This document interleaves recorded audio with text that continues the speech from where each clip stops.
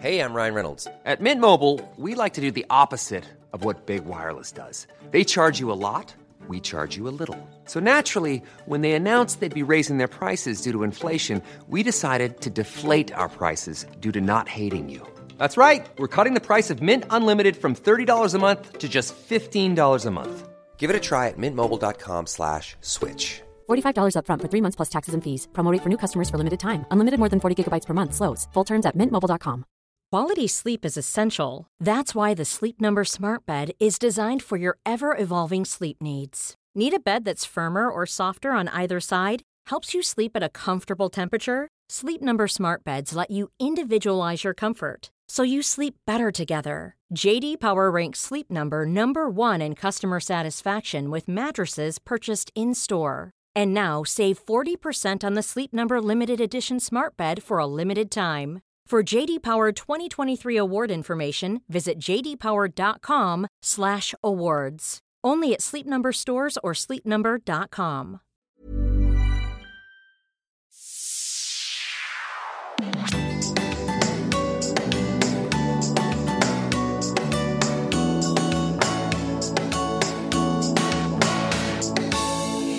Vår absoluta favoritpsykolog, det är du, Lisa Klevberg. Så att vi har den stora förmånen att ha dig tillbaka som gäst. Vi har en massa frågor och gillar ju att hänga med dig och prata med dig. Men även våra poddkompisar har ställt lite frågor. Så vad säger du, Yvonne? Ska vi bara... Ja, alltså jag tycker vi låter Lisa ta hela platsen i stort sett. Eller alltså, hur? Så här, svara på frågorna och så passar vi på och vi också fråga. Vi skiter i veckans spaning. Ja, jag tycker det. Ja. Det här är för spännande. Eller hur? Förra veckan var ju du väldigt rolig. Just ändå där med den här 25-åringen som hade försökt ragga upp dig och snapchatta. Det tyckte jag var bjussigt. Men vi får klara oss. Ja. Så Lisa, nu kör vi. Är du redo? Absolut. Det här är då att ni poddkompisar har skrivit i mina sociala medier där vi la upp att Lisa skulle komma, så att ni vet. Och då är det en av våra poddkompisar som frågar: hur mycket ska man bearbeta det som har varit dåligt för att kunna släppa och gå vidare? Det där är ju väldigt individuellt, hur mycket man behöver bearbeta. För ibland så tror man att man bearbetar, men man fastnar istället i ältande. Och då blir det att man behöver prata med alla för att få deras intryck, för att man känner att man bearbetar. Men jag tror att det är viktigt att se om man verkligen känner att man kommer vidare eller inte. Så att om man mår nästan sämre efter ett samtal eller en stund efter ett samtal med någon än vad man gjorde innan, då är ju det ett tecken på att man inte alls bearbetar utan att man bara ältar. Så jag tror att det är en viktig sak att fundera över, att verkligen komma framåt.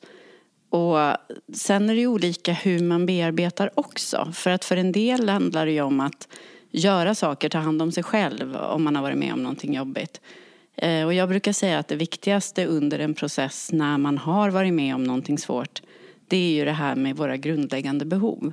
Att se till att man äter, att man sover, att man rör på sig. För det hjälper ju till och skapar en massa positiva hormoner och substanser i kroppen som hjälper till hela den här återhämtningsfasen. För egentligen är det ju det handlar om. Att har man gått igenom någonting jobbigt så behöver man återhämta sig. Man behöver återhämtning. Och det kan vara att sova ut. Så att det behöver inte nödvändigtvis vara att tänka på det som har varit. Däremot så tror jag jobbar en hel del med IT-människor.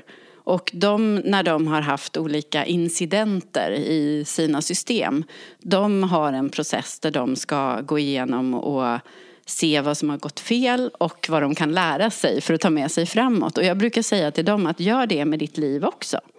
Att vad kan jag dra för lärdomar av det här? Vad behöver jag tänka på framåt när jag går vidare för att inte hamna i samma situation igen? Och det där är ju orsaken till att vi varje dag i den här dagliga reflektionen tittar på så här, vad var inte så bra idag, vad lärde jag mig av det? Så att man liksom städar lite i taget.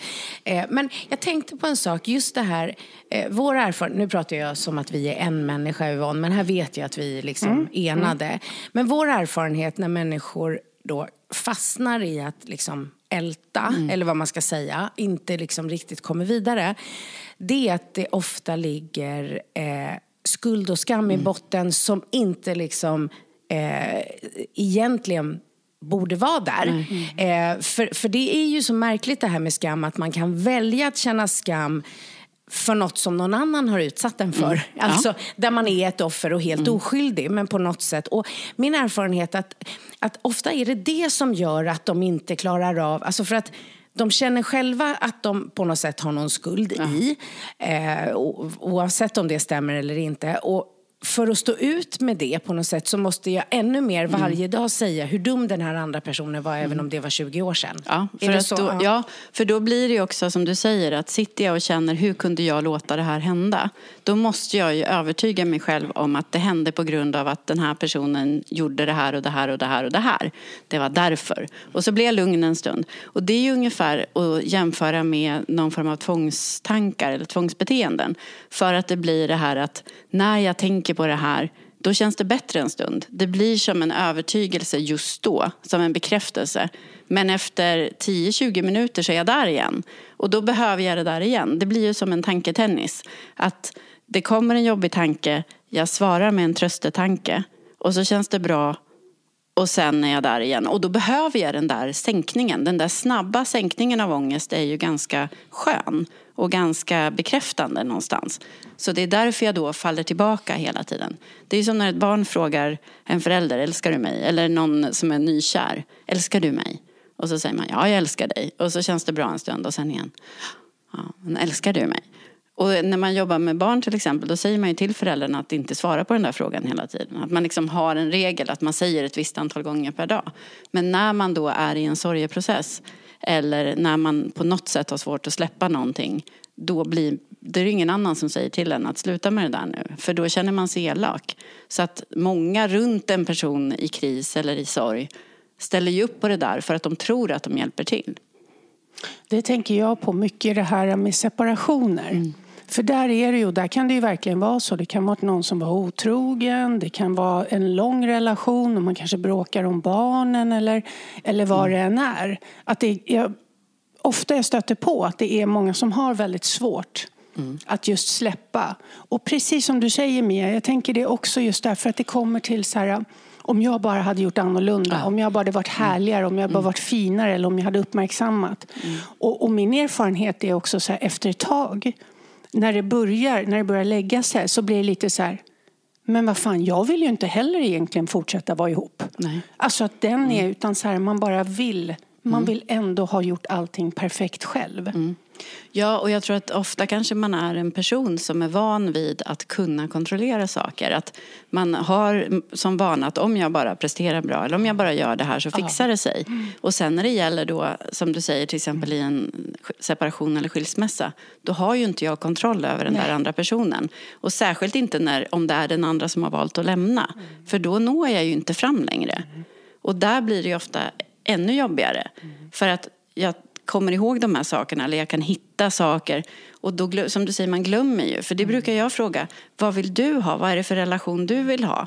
Det glömmer man i det läget. För man ska bara på något sätt försöka återställa det här. Få tillbaka den, för att då känns det bra, tror man. Så spännande. Jag tror bara att vi ska förtydliga, för det du sa nu var ju det här med vad du säger till föräldrar när du jobbar med barn, att de inte ska säga tillbaka, jag älskar dig tillbaka. Förklara det mer, så att, för där tror jag att våra poddkompisar bara, vadå, ska jag inte säga att jag älskar mina barn? Jo, men att man kanske säger det, att man det är ju någonting man säger säkert flera gånger om dagen, men när man märker att ett barn då söker den bekräftelsen 10, 15, 20 gånger per dag, det är då man säger att men det är samma svar som för 10 minuter sedan. Eller att man kan liksom hänvisa till det man sa för en halvtimme sedan. Eller för 5 minuter sedan. Och sen försöka styra in fokus på någonting annat. Eller att man ger en kram. Och varför tror jag att du ska för förklara? Att ibland blir det då att det blir ett behov hos barnet att höra det. För att jag tror bara på det när min förälder säger det till mig. Fast jag egentligen vet det. Och då kommer jag inte ihåg i det läget att jag faktiskt hörde det för 5-10 minuter sedan. Så att det är därför det blir att man då försöker säga att jag säger det 3, 4, 5 gånger per dag och sen behöver jag inte, eller när de ska sova, att de måste ropa hela tiden. Så att det är därför. Är det då att det är som någon form av ångestkänsla hos barnet som den vill liksom stilla genom att bara få bekräftas? Ångesten börjar öka och det snabba, och då blir det som ett undvikande från, eller en flykt från den ångesten när föräldern då bekräftar och ger den här intygan om att jag älskar dig, och då sjunker det. Men barnet behöver då lära sig att känna den här ångesten och att veta att om jag bara stannar i den här känslan en liten stund nu så kommer den sjunka av sig själv. Så det är därför man inte då ska gå in och ge den bekräftelsen. Gud, det här är så bra. För att så är det ju. Den första instinkten som förälder, det är ju att man bara håller om dem. Alltså man vill ju bara skydda, man vill bara ge dem liksom den här lugnen och tryggheten. Och att det då blir tvärtom. Ja, och konsekvensen då när man blir äldre är ju att man är, man är extremt styrd av yttre bekräftelse. Både då i form av hur man ser ut och att man är värd att älskas, och även när det gäller prestation. Så att det är ju omöjligt att bygga en självkänsla om man inte faktiskt tvingas nästan, åtminstone uppmuntras att liksom lära sig lita på det som är. Jag vet, och till sitt eget värde. Precis, och jag tänker också så här, då ger vi det här rådet till alla i relationer också, som har en partner som kräver att man säger att man älskar dem hela tiden. Ja, precis, för då det är inte kärlek. Och så låter de, nej, precis, utan man tar... Precis, och där måste man ju våga vara i tillit. Alltså, vi kan inte välja en partner för att den ska se till att vi blir lyckliga. Alltså, sen kan vi bli lyckliga av att vi träffar någon som vi älskar väldigt mycket. Men procenten av lycka blir ju liksom inte större. Och vi kan heller inte lägga ansvaret på någon annan än oss själva. Det blir aldrig jämställt. Och det är ju ingen annans... Liksom, då blir det liksom inte 2 personer som är tillsammans, utan det blir liksom patient och vårdare, om vi överdriver. Men, eller hur? Så, en som behöver jättemycket och den andra ska bara liksom... Som är bekräftaren. Den som matar. Och då tänker jag så här, för att knyta ihop lite det här, när man då har fått de här, det bara liksom... Det vevar om och man drar upp. Och det är väldigt lätt att ha massa vänner och folk runt omkring sig som vill stötta en när det har hänt någonting. Och så fastnar det. Och då vill jag igen säga att om någon förlorar någon så är inte min upplevelse att det fastnar lika mycket som när det är en relation som har tagit slut. Nej. Det ältas mer än att någon har dött faktiskt. För att den sorgeprocessen är på något sätt nästan naturligare. Kanske att vi har lättare att acceptera det på något sätt. Ja, och det finns ju mindre skuld där. Och det här som Mia sa med både skammen och skulden. Att på något sätt så, där är det ju inte mitt fel. Men om jag kan börja älta och hitta saker som jag själv på något sätt kanske gjorde eller hade kunnat göra annorlunda. Det är ju där det är lättare att köra fast. Och sen tror jag också det här att när man då är vän till någon som har kört fast eller släkting så vill man ju bekräfta den. Och då är det ju lätt att man går in i det här att jo, men han är verkligen dum eller hon är verkligen dum. Hur kunde hon göra så här mot dig? Det är liksom, och då blir det ju också, det gör man ju inte med någon som har dött. För där är det ju tvärtom, vi pratar ju inte illa om någon som har gått bort på samma sätt. Utan då är det ju mer att vi bekräftar vad jobbigt det är. Och jag tror att där är det viktigt det här att det är inte alls fel att vara vän och stötta någon som går igenom en kris. Men däremot kanske vi inte behöver prata om just det hela tiden.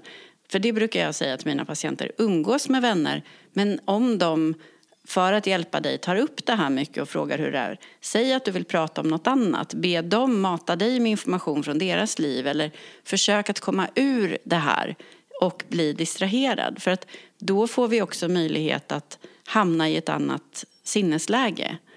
Och då är det lättare sen att kanske göra någonting annat. Och det är inte samma sak som att undvika. Nej.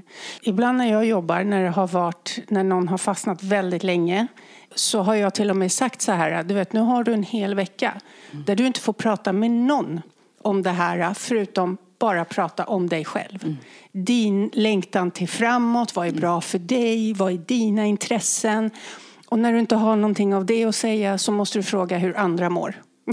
Exakt.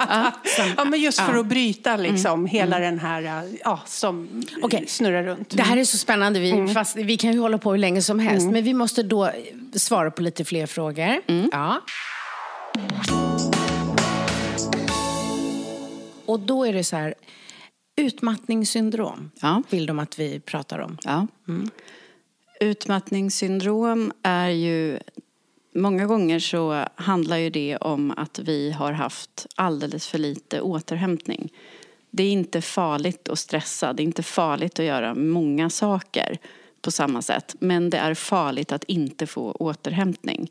Och där kan man ju ofta se att människor som hamnar i utmattning har på något sätt tappat sin återhämtning. Man sover inte på nätterna eller man har börjat förknippa allt med prestation. Jag jobbar med en del i olika branscher där det är väldigt viktigt att träna. Eller man jobbar med välmående eller man jobbar med inom mediebranschen och man ska se ut på ett visst sätt. Så helt plötsligt så går jag inte till gymmet för att jag trivs med det och mår bra av att träna, utan jag måste se bra ut eller jag måste lägga ut en bild på mig själv när jag tränar. Och då blir det ju en massa prestation förknippat med det. Så då blir inte träningen en återhämtning på samma sätt. För det som också ofta händer med återhämtning är ju att en del tror att återhämtning är att inte göra någonting alls. Men återhämtning kan ju vara att byta aktivitet. Eller att göra, för det som är viktigt med återhämtning är ju att det är någonting man trivs med och gillar att göra. Och som på något sätt ger en energi. Kan alla bli utmattade eller få ett utmattningssyndrom? Det där är en jättebra fråga. Bra fråga! Kompisar, jag bara gör tummen upp här. Fy fan, vilken bra fråga. Ja, det är så svårt. Jag tror ju att alla kan det. Men det är ju väldigt många man ser där man undrar hur i hela fridens namn har den här personen inte blivit utmattad. Så att jag tror att det här som vi pratar om ofta med liksom självledarskap och reflektion och allt sånt där, det är ju en skyddande faktor. Men det är klart, skulle man av någon anledning hamna i en kris där man glömmer det, där man slutar fundera på vad man mår bra av eller dåligt av och man bara kör på för att det är någonting annat som händer som gör att vi tappar oss själva, då kan ju vi också som liksom blir det, tror jag. Eller där man på något sätt försöker tillfredsställa någon annans behov hela tiden. Eller man på något sätt glömmer, vad är det jag mår bra, vad behöver jag? Och så är man bara fokuserad på det här andra för att man behöver eller för att man bara kör fel ett tag. Så att däremot kanske man, om man har de verktygen någonstans i ryggraden, då kanske man hittar dem innan det har gått hela vägen. Någonting gör att man råkar ut för någonting som gör att man inser att fasen, det här är inget bra. Jättebra. Både bra fråga, jättebra svar. Vi passar på att ta en till här som jag tror att många verkligen har tänkt på. Både för sin egen del, men framför allt just som frågan handlar om ungdomar. Alltså ungdomar som far illa på grund av corona och restriktioner. Alltså jag kan verkligen känna det när man växte upp. Ett år var så långt. Och det har varit ett helt år så. Att tänk att liksom, vad är vad? Vad är liksom hormoner?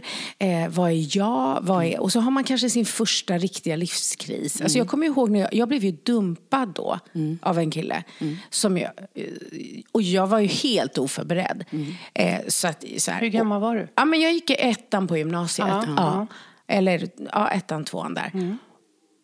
Och det var den så här största, stora som jag minns verkligen. Så här, det var ju saker som fanns innan som var tufft och så. Men jag var så också oförberedd. Och jag trodde ju typ att jag skulle nästan... Alltså jag är ju så van att vara stark. Men här var jag helt oförberedd. Vi skulle ju typ gifta oss. Det var ju så här, liksom, det var ju han och jag. Det var ju helt själv. Jag har aldrig liksom tänkt att jag kan bli dumpad i något. Ja, det där får vi ta ett annat avsnitt. Men liksom, och tänk då att man har sin första livskris och så faller det samtidigt som en global pandemi. Wow. Och de jag har jobbat med i år som har blivit dumpade nyligen eller som har gjort slut med någon nyligen, de säger ju det själva, att de förknippar svårigheten att gå vidare just med den här pandemin. För att det är inte lika lätt att träffa folk. Det är inte lika lätt att sysselsätta sig. Det är inte lika lätt att bli distraherad, att bli kär i någon annan, att få prata och bara ha kul.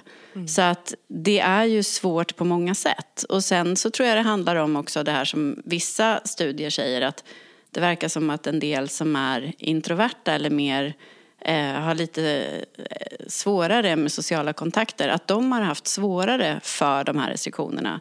Vilket ju egentligen känns lite motsägelsefullt. Fast jag tror att det som händer då är att de får ju inte den här naturliga träffpunkten på samma sätt. De kommer inte till skolan. Så det krävs mycket mer av dem. De som är sociala i alla fall, de ringer till sina kompisar eller bestämmer träff och går ut på promenad tillsammans eller har fester utomhus som de egentligen inte borde. Men där är det lättare att på något sätt komma förbi alla restriktioner. De här som är mer inåtvända, de har inte de verktygen. Så de blir mycket mer isolerade idag. Och då tror jag, har man dessutom blivit dumpad så är det ju jättesvårt. Så vad ska föräldrar tänka på när de har ungdomar nu som liksom har det väldigt kämpigt i och med det här? Vad ska man som förälder? Ska man säga så här, det kommer gå över? Alltså förstår du, är du med vilken jag tror approach? att det är bra att bekräfta att man förstår att det är jobbigt. Att beklaga och sen att försöka aktivera dem på olika sätt. Få ut dem. Ge dem uppdrag. Bor man i hus, ge dem uppdrag i trädgården. Ta med dem på promenad. Gör saker tillsammans. För de kommer inte ta initiativ. Så att jag tror att det är viktigt att försöka, istället för att helt förbjuda datorn, eftersom de dessutom har skola där just nu. Men att försöka hitta på saker för att få bort dem därifrån. Sysselsätt dem, prata med dem. Så att de får det här umgänget i alla fall på något sätt. Även om det är då med en mycket äldre förälder, så är det i alla fall samtal med någon, så att man inte är helt tyst. Jag har faktiskt, jag måste bara säga det, för att jag har ju en son som började högstadiet i 7:an i en helt ny skola när pandemin kom. Det är inte helt 100 att lära känna de som redan hade gått tillsammans sen innan. Och de var hemma varannan, eller jag tror att de har slutat nu. Vi får se, det är lite oklart. Där är lite så här, men varannan vecka och sådär. Men vad jag tänker på, att jag som förälder nu har en helt annan syn på det här digitala. Han får spela, för han spelar med sina vänner. Han pratar med sina vänner, så han får spela mer än vad han har fått förut. Sen har vi en bonus med att han är väldigt rörlig. Han spelar ju basket och där har de liksom tillräckligt många och de håller på och sådär. Så tränar, de får inte spela matcher, men de får träna liksom. De får vara fysiskt aktiva. Ja, precis. Och sen då att jag fick lite bonusungar så att de leker tillsammans väldigt mycket. Och jag får inte säga leker, förlåt, han har blivit tonåring. Där måste man ju sluta med. Ja. Så, men just det här att alltså jag som förälder också, hur jag liksom försöker ändra och titta på saker på ett lite annat sätt. Så här mycket har han inte fått umgås med folk, eller fått, men faktiskt så mycket framför datorn där han håller kontakt med sina vänner och sådär. Nej, men och jag läste någon studie om att de hade tittat på ungdomar som hade då hemskola, där de såg att de hade gått upp i snitt 3, jag vet inte hur många kilon i vikt. Och det är ju inte heller konstigt, just för att man sitter ner hela tiden. Precis. Om man går till skolan, man tar sig dit på något sätt, man rör sig mellan klassrum. Det blir ju en helt annan dynamik. Nu sitter man ner. Och sen så när man då ska spela med kompisarna, då fortsätter man sitta. Så att man går och hämtar mat en gång om dagen eller något.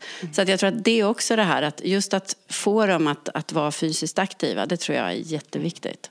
Jag har gett min son ett hopprep och utmanat honom. Ja, det är bra. Ja, han är så aktiv, han är så aktiv, så så att det trygg. Så där är vi inte oroliga. Även om det är tufft för honom så tänker vi. Men jag tänker att du var inne på någonting som jag tror vi kan verkligen belysa igen. Det här att... Ryan Reynolds here from Mint Mobile. With the price of just about everything going up during inflation, we thought we'd bring our prices down. So to help us, we brought in a reverse auctioneer, which is apparently a thing. Mint Mobile Unlimited Premium Wireless. How to get 30, 30, bit to get 30, bit to get 20, 20, 20, bit to get 20, 20, bit to get 15, 15, 15, 15, just $15 a month? Sold! Give it a try at mintmobile.com/switch. $45 up front for 3 months plus taxes and fees. Promo rate for new customers for limited time. Unlimited more than 40 gigabytes per month slows. Full terms at mintmobile.com. Quality sleep is essential. That's why the Sleep Number Smart Bed is designed for your ever-evolving sleep needs. Need a bed that's firmer or softer on either side? Helps you sleep at a comfortable temperature? Sleep Number Smart Beds let you individualize your comfort, so you sleep better together. JD Power ranks Sleep Number #1 in customer satisfaction with mattresses purchased in-store. And now, save 40% on the Sleep Number Limited Edition Smart Bed for a limited time. For JD Power 2023 award information, visit jdpower.com/awards. Only at Sleep Number stores or sleepnumber.com. När människor mår dåligt, och även om de är ledsna och man ser att de skulle behöva prata om det som gör att de mår dåligt, så ska man inte känna sig som en ond människa om man ibland faktiskt distraherar dem och börjar prata om något annat. Alltså det där, just det här att det är samma lite när man är i liksom akut sorg. Till slut så blir det ju övermäktigt och man behöver liksom få vila, och apropå återhämtning i det.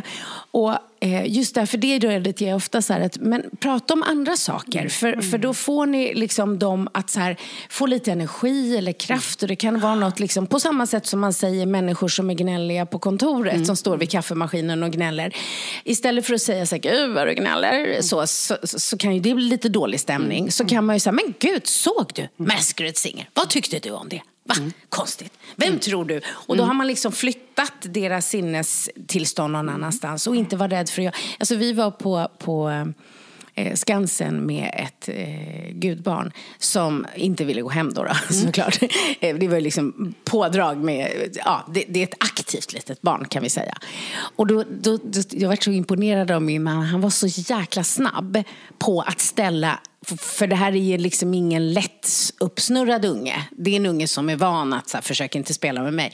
Men han ställde en så jäkla smart fråga och bara liksom lurade henne så att hon glömde liksom så. Och så just det här också att man ställer en fråga inom någonting som de tycker är spännande eller intressant eller viktigt eller som engagerar dem. Inte bara så någon så här random fråga som är skittråkig, utan man får tänka till lite. Och att det inte är att vi inte bryr oss om att de är ledsna eller mår dåligt, utan det är att vi låter dem vila en liten skvätt så att de sen kan gå tillbaka och känna det de känner. Eller hur? Är ni med på den? Jag är helt med. Vi hjälper till att ändra tillstånd. Och där kan man bidra mycket. Och jag är väldigt mycket för det här. Jag tycker också att det låter... Och just det här med lite för att... Tänker jag mycket på att jag är ensam eller inte kan göra saker, då känner jag mig det. Och då blir det min verklighet och då blir det kopplat till min självkänsla. Inte bara att jag är nu här eller det händer mig, utan det blir min identitet. Jag är ensam, jag är inte liksom med andra och jag känner mig låg. Liksom. Nej, men jag brukar försöka tänka på en sån liten grej bara att när du var i den här relationen, vad kunde inte du göra då? Som du tyckte om att göra tidigare. Vad har du gjort mindre av under den perioden? Och kan du försöka göra mer av det nu och passa på? Och det kan ju vara vad som helst. Det kan vara att äta frukost i sängen. Eller att sova länge på morgonen. Eller att kolla på en viss typ av serier. Eller vad som helst. Och att känna då att nu jäklar får jag göra det här. Att det kan vara någonting som gör att man hittar små bra saker med ens livssituation istället. Och jag tror att det som du säger, Mia, det här att jag tror att distraktion i sådana lägen, när det är något jag ändå inte kan göra någonting åt, då... Det här märker vi har ju en sån här digital kurs, mtutbildning.se ska jag vara noga med att säga. Men där märker vi att vi får andra frågor. Alltså för förut så fick vi sällan frågor om att sätta mål. För många hade liksom drömmar och längt och så. Men just nu, eftersom vi inte har något riktigt att hänga upp det på, så märker man att så här, jag vet den här övningen med mål, och då brukar jag säga så här, nej, släpp den, gå vidare, utan håll det bara på daglig basis, små mikromål som du absolut kommer lyckas nå upp, så att du kan bocka av och få kraft. Alltså att vi har inte samma behov idag, det är andra utmaningar. Men hörni, förlåt, säg du. Jag vill ha en helt egen fråga. Det här med, för då vill jag verkligen fråga om det här med tonåringar, pandemi och allt det här, ångest. Ångest. Ångest. Ja, alltså jag hör så mycket om att det är just det här med att ungdomar har mer ångest, kanske vuxna också.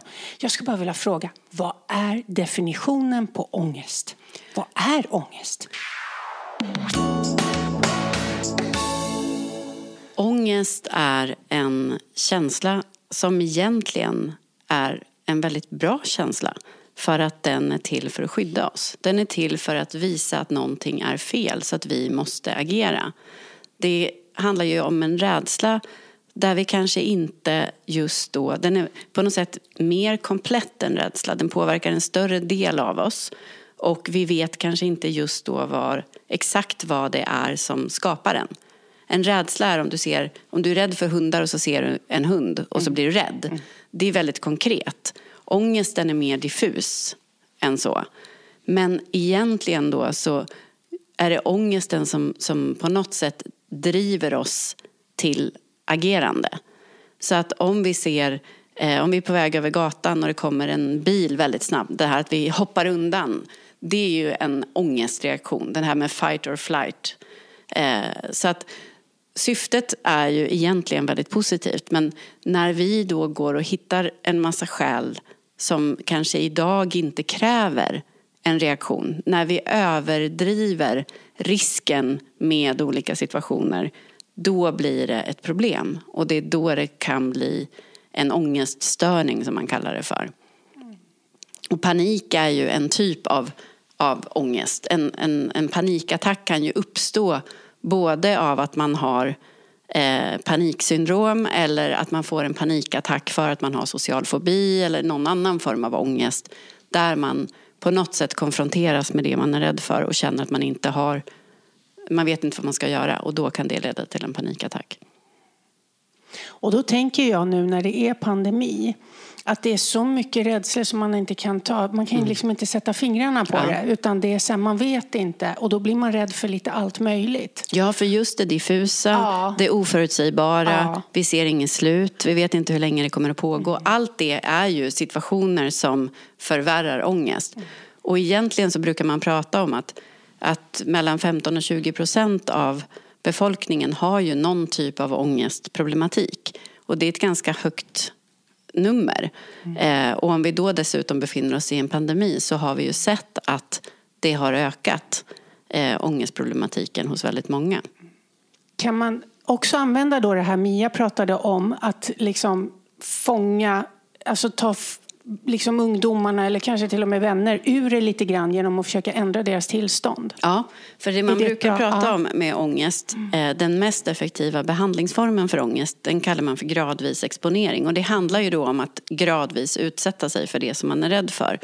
Och det man tror är anledningen till varför det funkar så bra, det är dels för att du får information om vad du klarar när du utsätter dig för det. Och sen dessutom så när man gör det gradvis så klarar man att stanna kvar och väntar ut den här ångestkurvan som man kan säga. Att man känner att ångesten ökar och så pikar den och sen efter en stund så sjunker den igen. Och där kan man då genom att stanna kvar, genom att försöka ha en någorlunda lugn andning, genom att få ner andningen i magen, då blir det lättare att stanna där och känna den här minskningen och sen tar man nya steg igen. Och genom att då distrahera någon till exempel eller att hitta på saker tillsammans, då när det gäller till exempel en rädsla för det oförutsägbara eller att man känner att man inte har någon kontroll i olika situationer, då kan man ju bli ganska hämmad.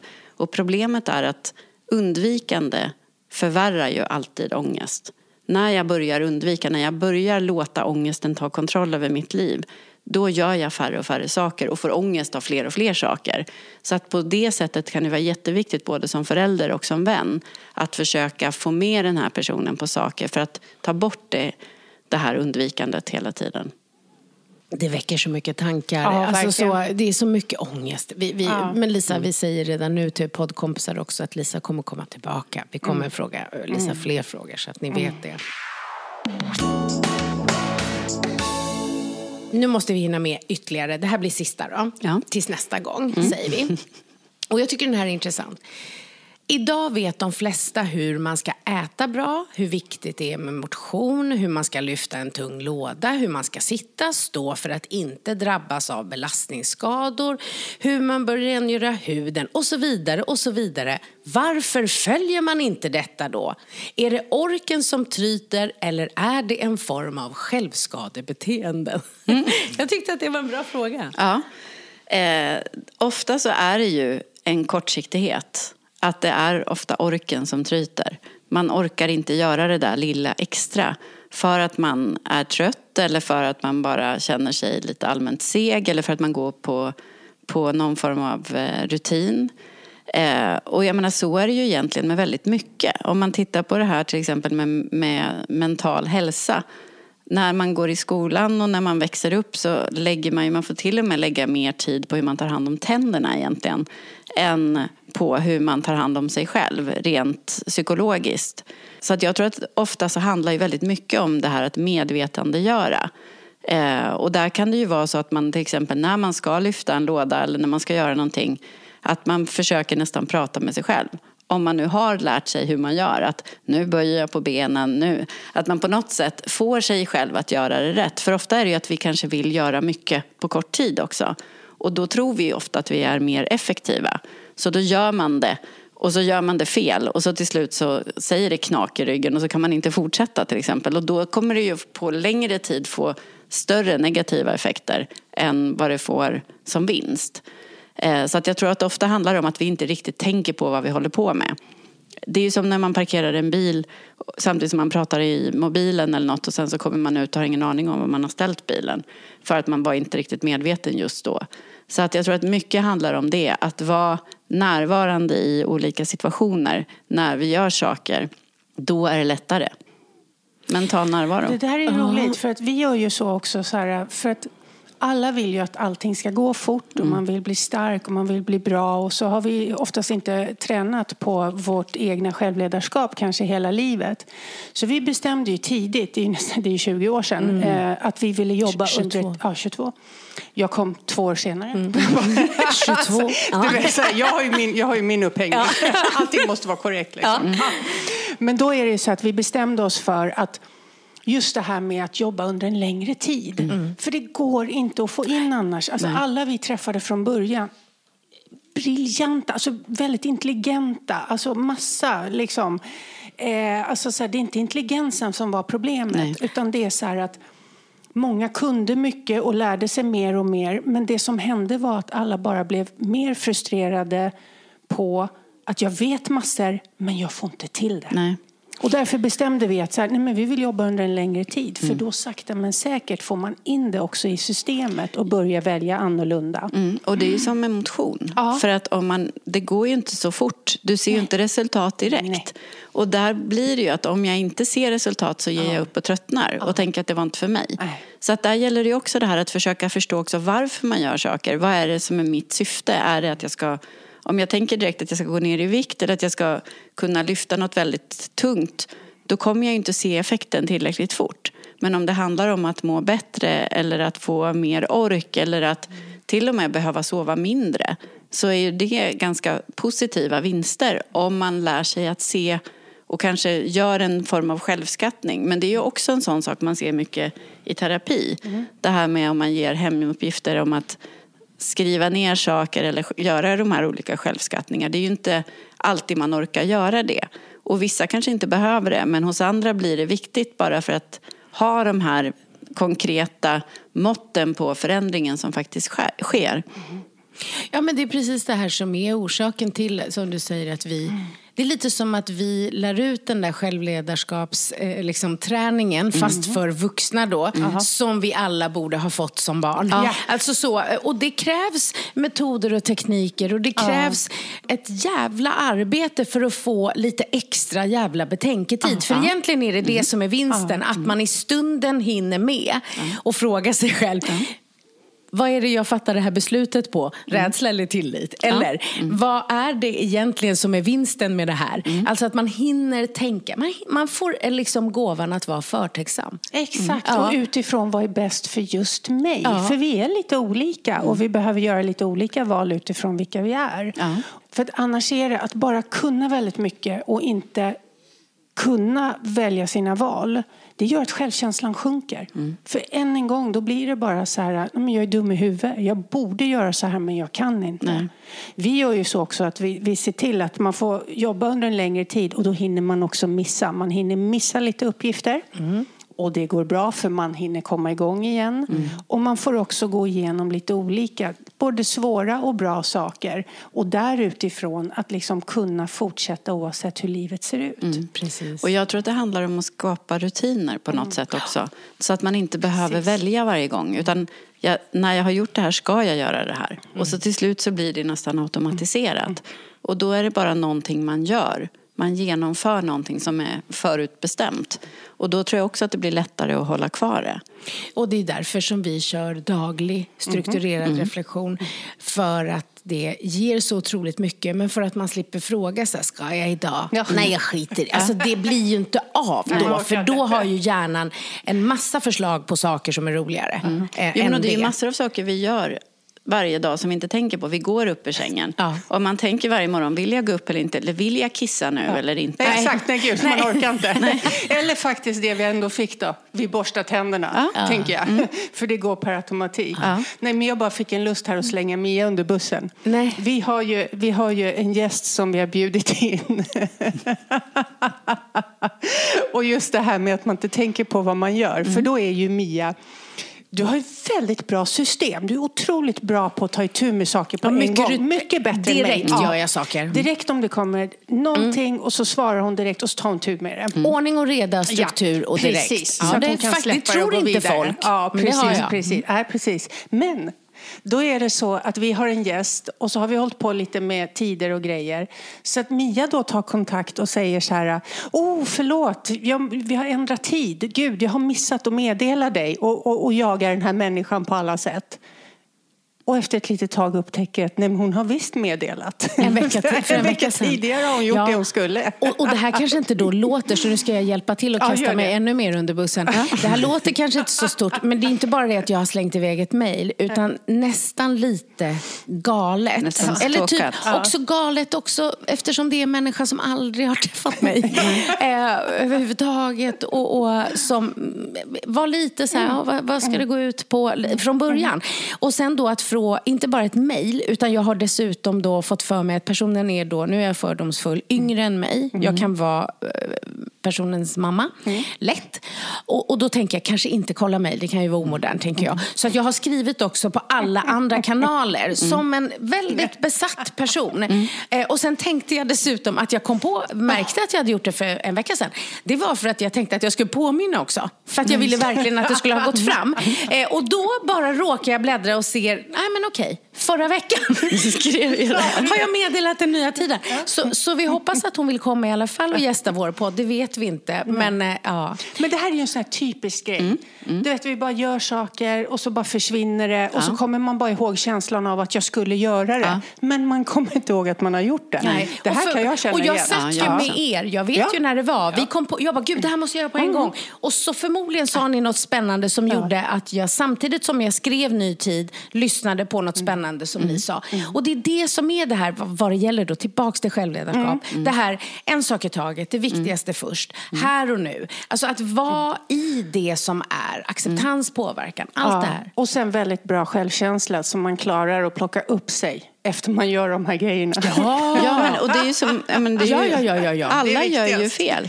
Så att det är ju någonstans där, om man ska bryta ihop varje gång man gör ett fel, då blir det ju så stort och så jobbigt.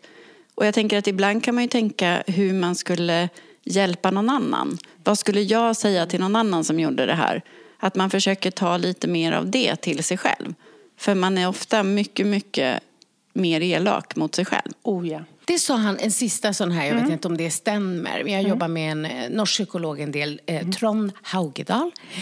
Han sa det att om vi inte medvetet då tränar mentalt och styr, så sägs det att av den då dialogen vi dagligen har med oss själva så är snittet 70% negativ om vi inte själva då medvetet åtgärdar. Alltså att naturligt så blir det liksom felsökeri eller leta. Och det är väl inte så konstigt eftersom vi ju skapats för en annan tid när mycket var risk och fara.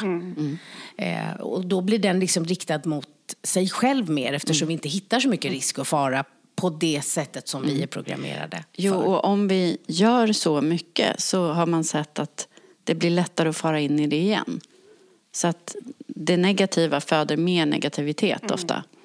Det är så spännande. Lisa, du får komma tillbaka. Alltid. Gärna. Och kompisar, mtutbildning.se, där finns den här självledarskapsutbildningen som vi pratar om. Det har jag lovat att repetera. Och kompisar, jag förstår att ni nu är superengagerade och har en massa fler frågor till Lisa. Hon har ett eget Instagram-konto, Lisa Klevberg. Heter det bara? Ja, det gör det.